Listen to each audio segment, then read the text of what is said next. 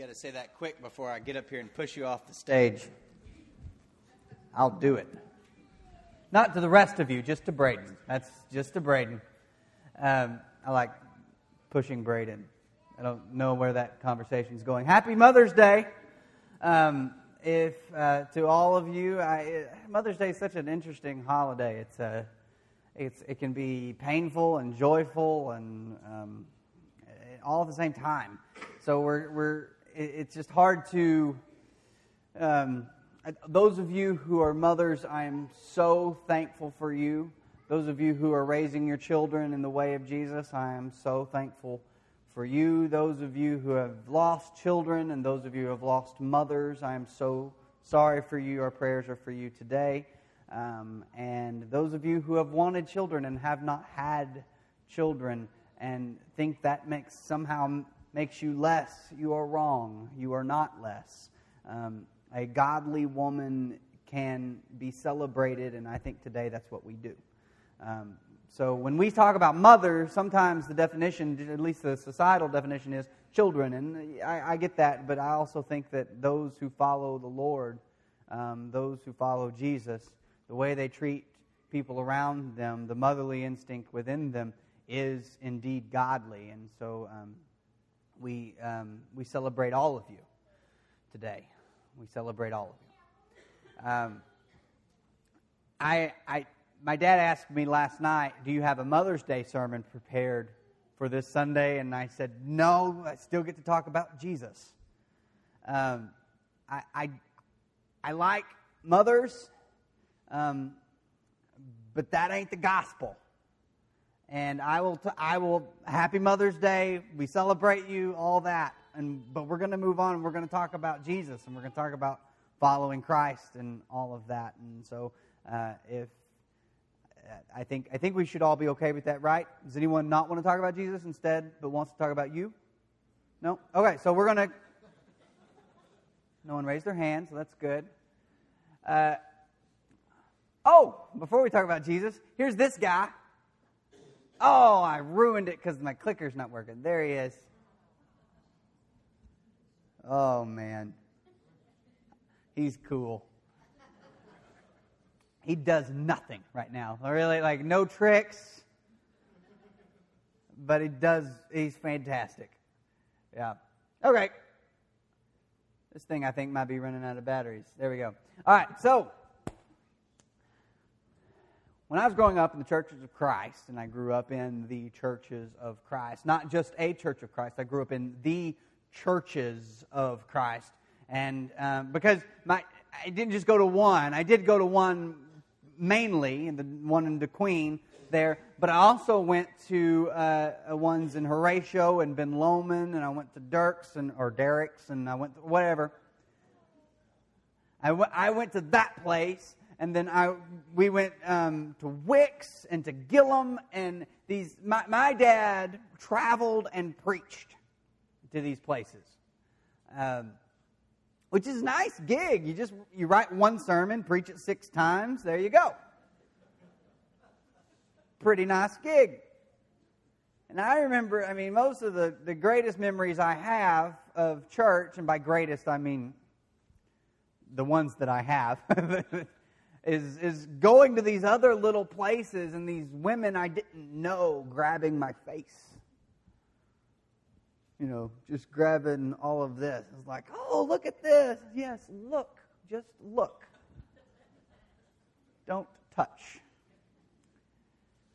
But I grew up in the churches of Christ. And in that time, I became very acquainted with a flannel board presentation, a drawing, a picture they handed out that looked a bit like this.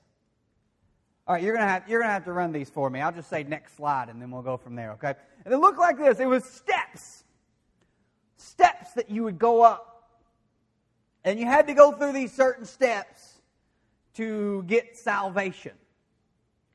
And they were represented by one word. The first step: hear, believe, repent, confess, be baptized.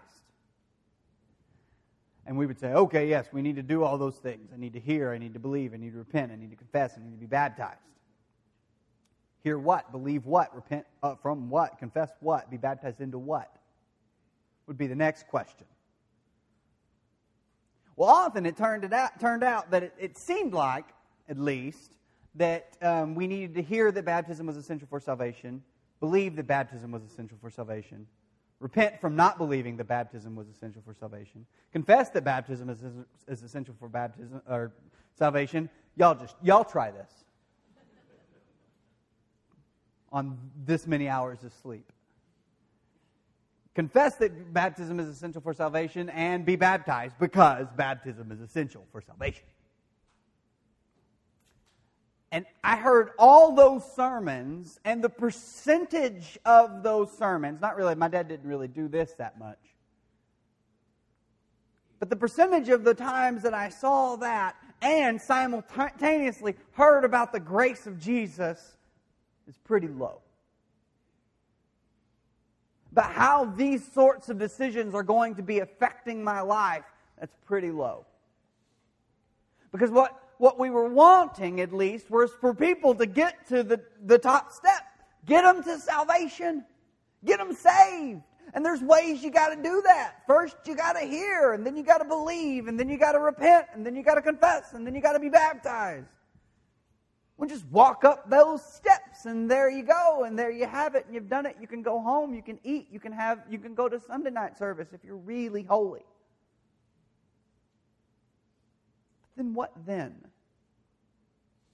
What next?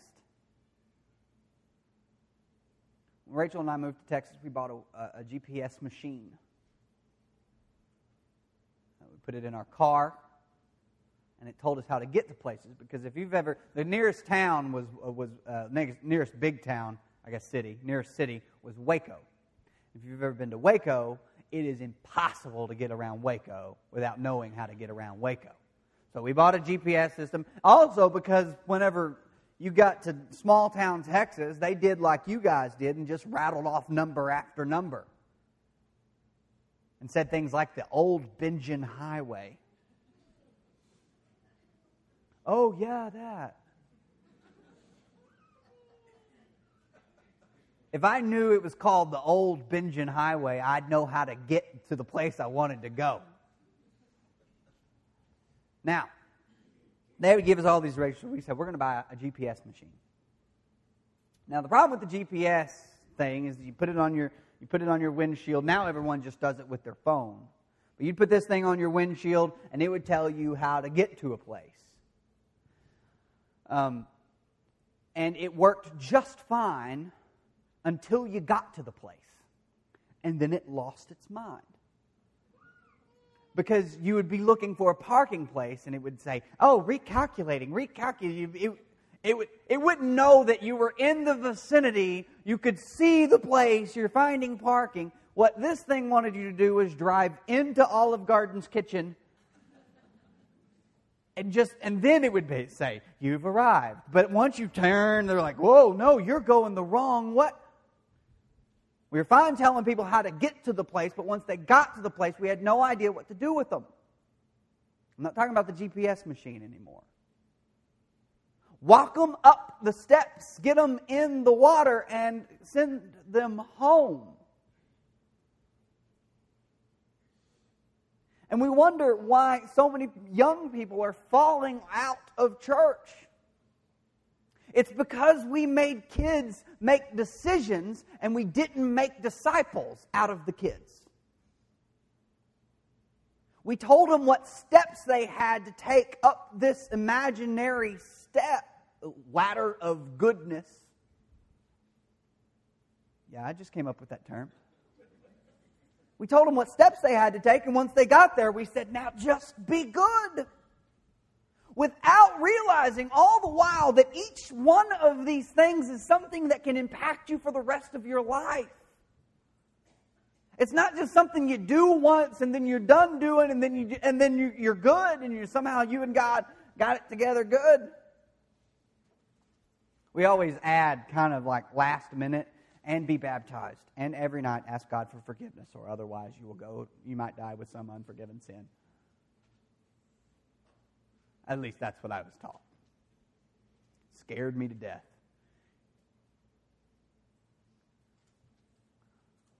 So it's not just about a process of salvation. It's not just about this process. It's about every step you take. Let's get that off the board before they start thinking we're that traditional. It's about the 5 million steps you take throughout your life. A life that hears, a life that believes, a life that repents, a life that confesses, a life that is found in baptism with Jesus. If you have no idea what that means, 4 more weeks. Show up here. Now, this life begins, I think, quite appropriately with here. Jesus tells a story in Matthew chapter 13. Matthew chapter 13, it says, that same day, Jesus went out of the house and sat by the lake. Such large crowds gathered around him that he got into a boat and sat in it while all the people stood on the shore. We're going, yeah, there we go. Let's go to next. Yeah. Then he told them many things in parables, saying, a farmer went out to sow his seed. As he was scattering the seed, some fell along the path, and the birds came and ate it. Some fell on the rocky places where it did not have much soil. It sprang up quickly because the soil was shallow. But when the sun came up, the plants were scorched, and they withered because they had no root. Other seeds fell among thorns, which grew up and choked the plants. Still other seeds fell on good soil, where it produced a crop 160 or 30 times what was sown. Whoever has ears, he says, let them hear. Now, in all 3 tellings of this parable in each different gospel, he ends it by saying, whoever has ears, let them hear. Now, later, the disciples asked him, why do you teach us in parables? Because we can all understand that the parables are a little confusing at times. They can be easily misunderstood. They said, why do you teach us in parables? And his answer is this. It's on the next slide. This is why I speak to them in parables. Though seeing, they do not see. Though hearing, they do not hear or understand. Even though they can hear what I'm saying, they don't really hear what I'm saying. Those of you who have kids know what this feels like. To say to a kid, do you understand me? I found that phrase works much better than the phrase, okay. Because when I say okay, it feels like I'm asking for their permission. And when I say, do you understand? That's what I mean when I say okay. Go clean your room. Do you understand? Yes. Go do it. And then to go in there and they're dressed up, playing.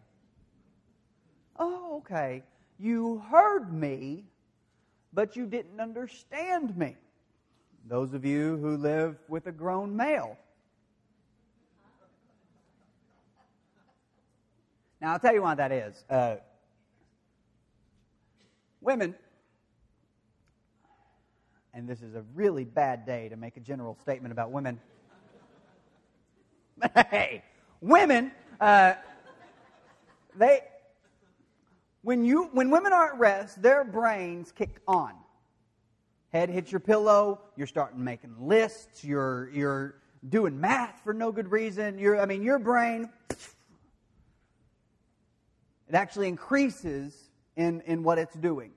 Men, when our bodies are at rest, shuts down. That's why when we're sitting there watching TV, which is considered at rest, your brain's not doing anything. When we're sitting there watching TV or just sitting down, and you come in the room and you say, Benjamin, I've got to reboot. I'm asleep. So sometimes, give us 6 seconds. Pretend we're a PC. Fire us back up. Let's say, hey, wait. Now tell us what you want. We're not going to get it before that. That's just science, right? So, but anyway, you know what it feels like to say something to somebody, to say, did you do this? I don't feel like you're listening to me.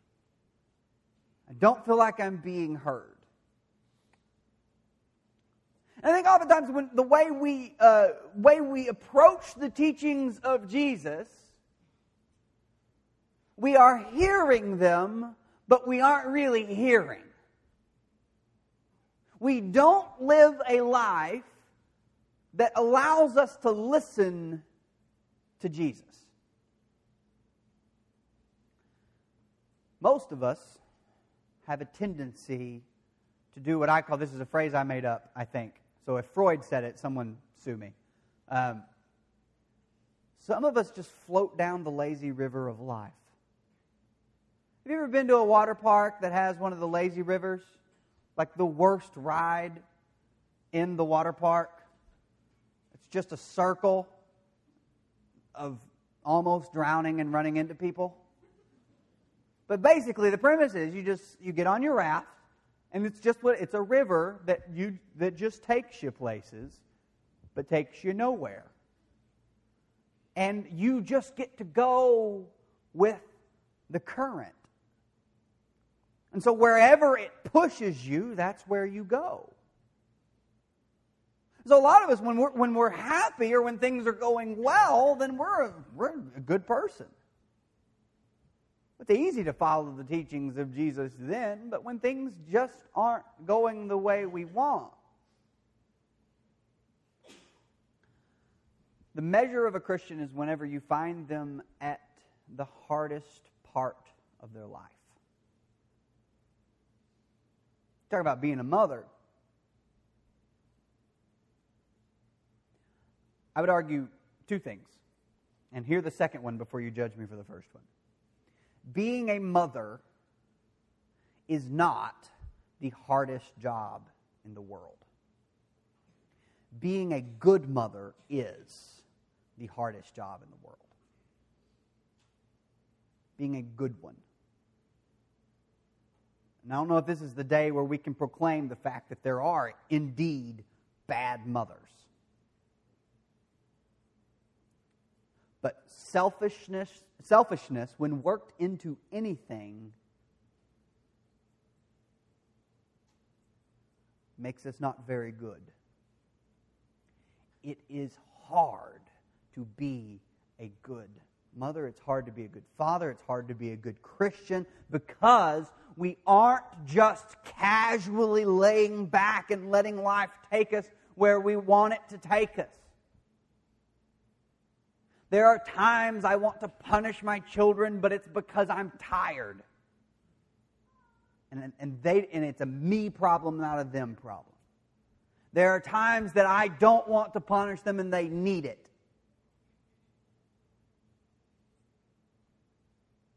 There are times when we see what needs to be done, but it's not the easy thing to do. And we run into this all the time with Jesus' teachings, when we listen to the teachings of Jesus, when we listen to the life of Jesus. And that's something you got to do if you want to be a disciple. It's not just about making a decision for salvation. The people who want to follow Jesus are the ones who are following Jesus.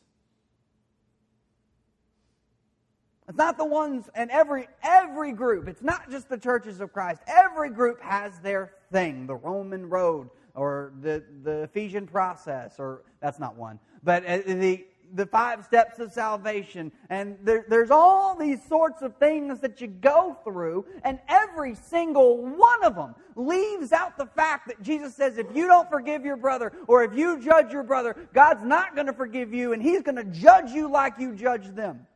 Every single one of them leave that out. Why? Because that's the hardest one to do. And we hear that teaching, and we opt out, and we say, well, that's not really for us. Yeah, if you want to be a disciple of Jesus, it is. If you want to follow Him, it is. You can't just follow Jesus when it suits you. Otherwise, you're just floating down the lazy river. You're just letting life take you where it will. And if I can grab the hand of Jesus while I skip through this particular prairie, then yes, I will hold to the hand of my Savior and friend. But whenever He's asking me to change, when He's asking me to be more self-controlled than I am at the moment, then I might just have to let go and let life happen. See, hearing isn't just about taking it into your ears, it's about actually doing it. When will Rachel find out that I didn't hear her tell me to take out the trash? When I don't take out the trash. The evidence of refusing to listen is in our refusal to act. Does that make sense? I mean, you can't really tell that someone's not listening until they don't act the way they should if you were listening. Like you walking into a party and you say, don't say anything about her nose. Botched nose job. Don't know why you go to a rhino whatever in the first place. And you don't hear them. You're like, whoa, your nose is crazy. You've messed up. You've made the mistake. The evidence is in the action. It's not in the nodding of the head.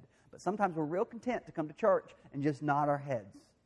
So, oh, yes, I hear that. Amen. And we go out in the world and our actions say we didn't hear a thing. I am not in this game. I am not in this profession. I am not in this vocation to make people make decisions for Jesus. We are here as a church, as a preacher, as elders, as deacons, as ministers, as you are all ministers of the Mineral Springs Church of Christ, of the kingdom of God in this place. And as ministers, it is not our job to make decisions. It's our job to make disciples, and you can only do that if they're hearing and if you're hearing the words cleanly. If you're listening, paying attention.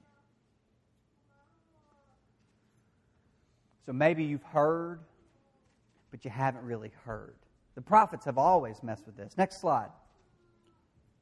Ezekiel 12 says, the word of the Lord came to me. Son of man, you are living among the rebellious people. Here's why they are rebellious. They have eyes to see, but do not see, and ears to hear, but do not hear. For they are a rebellious people. These are people, when Ezekiel and Hosea and Jeremiah and Isaiah come to the people and they say, this is the word of the Lord, they all said, yes, we will go to the temple and we will offer our sacrifices. And God says to them, I don't want your sacrifices. This trampling of my courts, this shining up of your shoes, this tie that you put on. Good for you. Follow Jesus. Stop just nodding your head and pretending you hear Him, but understand what He is saying and let it have implications in your life. You can't follow Him by just nodding your head and then continuing to float down whatever path it is that life has sent you down. You can't. Next slide. Jeremiah 6, he says the same thing to Jeremiah. To whom can I speak and give warning? Who will listen to me? Their ears are closed, so they cannot hear. The word of the Lord is offensive to them. They find no pleasure in it. How many times in our life have we tried to soften the statements of Jesus, like turn the other cheek? I didn't really mean that. Actually, you know what? I'll help you out. If you just look at the Greek, what turn the other cheek means is turn the other cheek. That's it. That's what it means.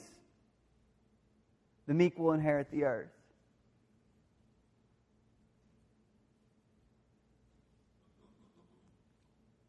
we're not very good listeners. If you turn on any of the, like one of those 24-hour news networks, you'll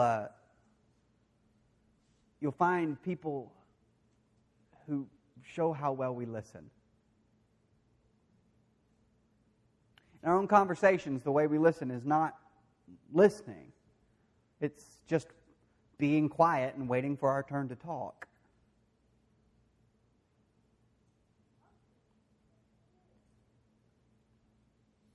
That's not going to cut it when listening to what God has called us to do. It's just not. If we want to be the people of God, we're going to have to let our eyes do some seeing, and we're going to have to let our ears do some hearing, and can't just bounce off and fall to the ground.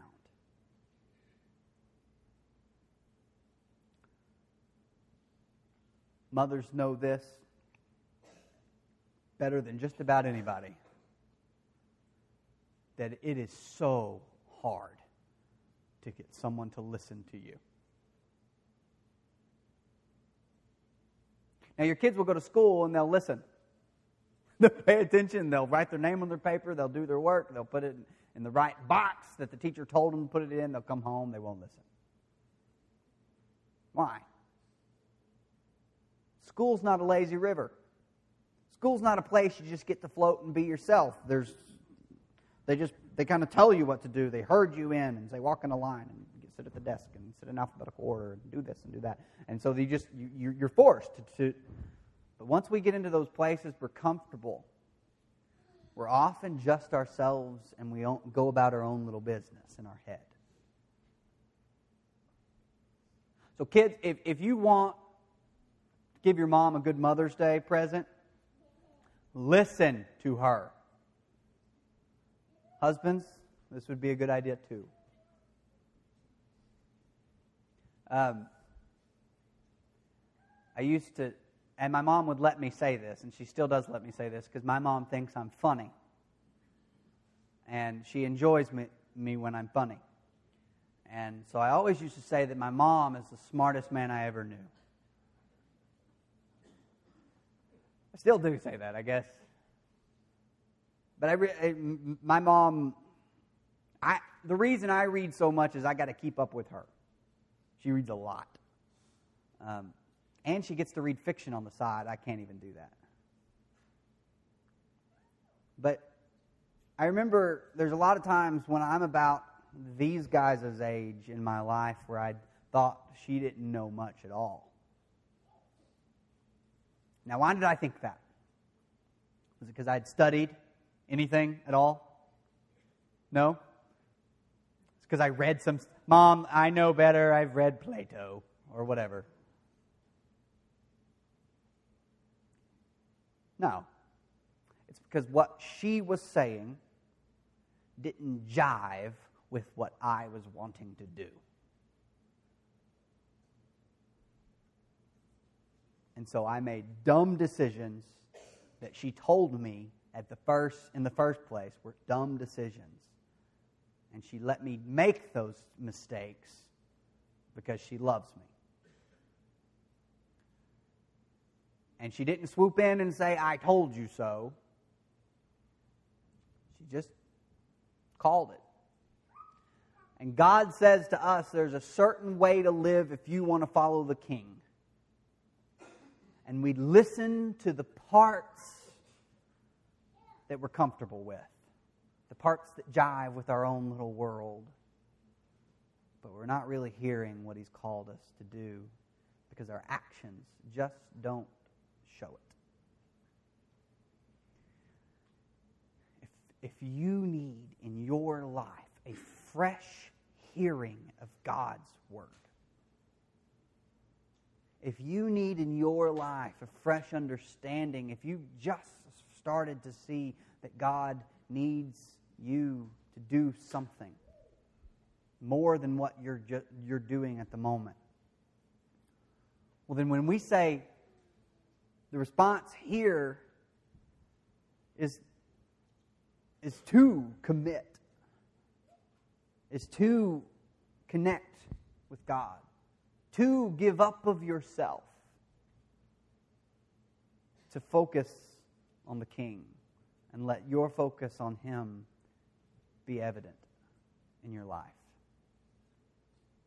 If you need a change today, if you need to start listening today, whether it's to your mom or to your spouse, that's one thing, and we can talk about that some other time. But if your life isn't reflective of your listening to the Word of God, of your listening to His Son Jesus, of your listening to His Spirit that He gives us, if it doesn't show that, well, then that needs to change. Because listening to the Messiah is the best choice you can ever make. Make that choice today. Let's stand and sing.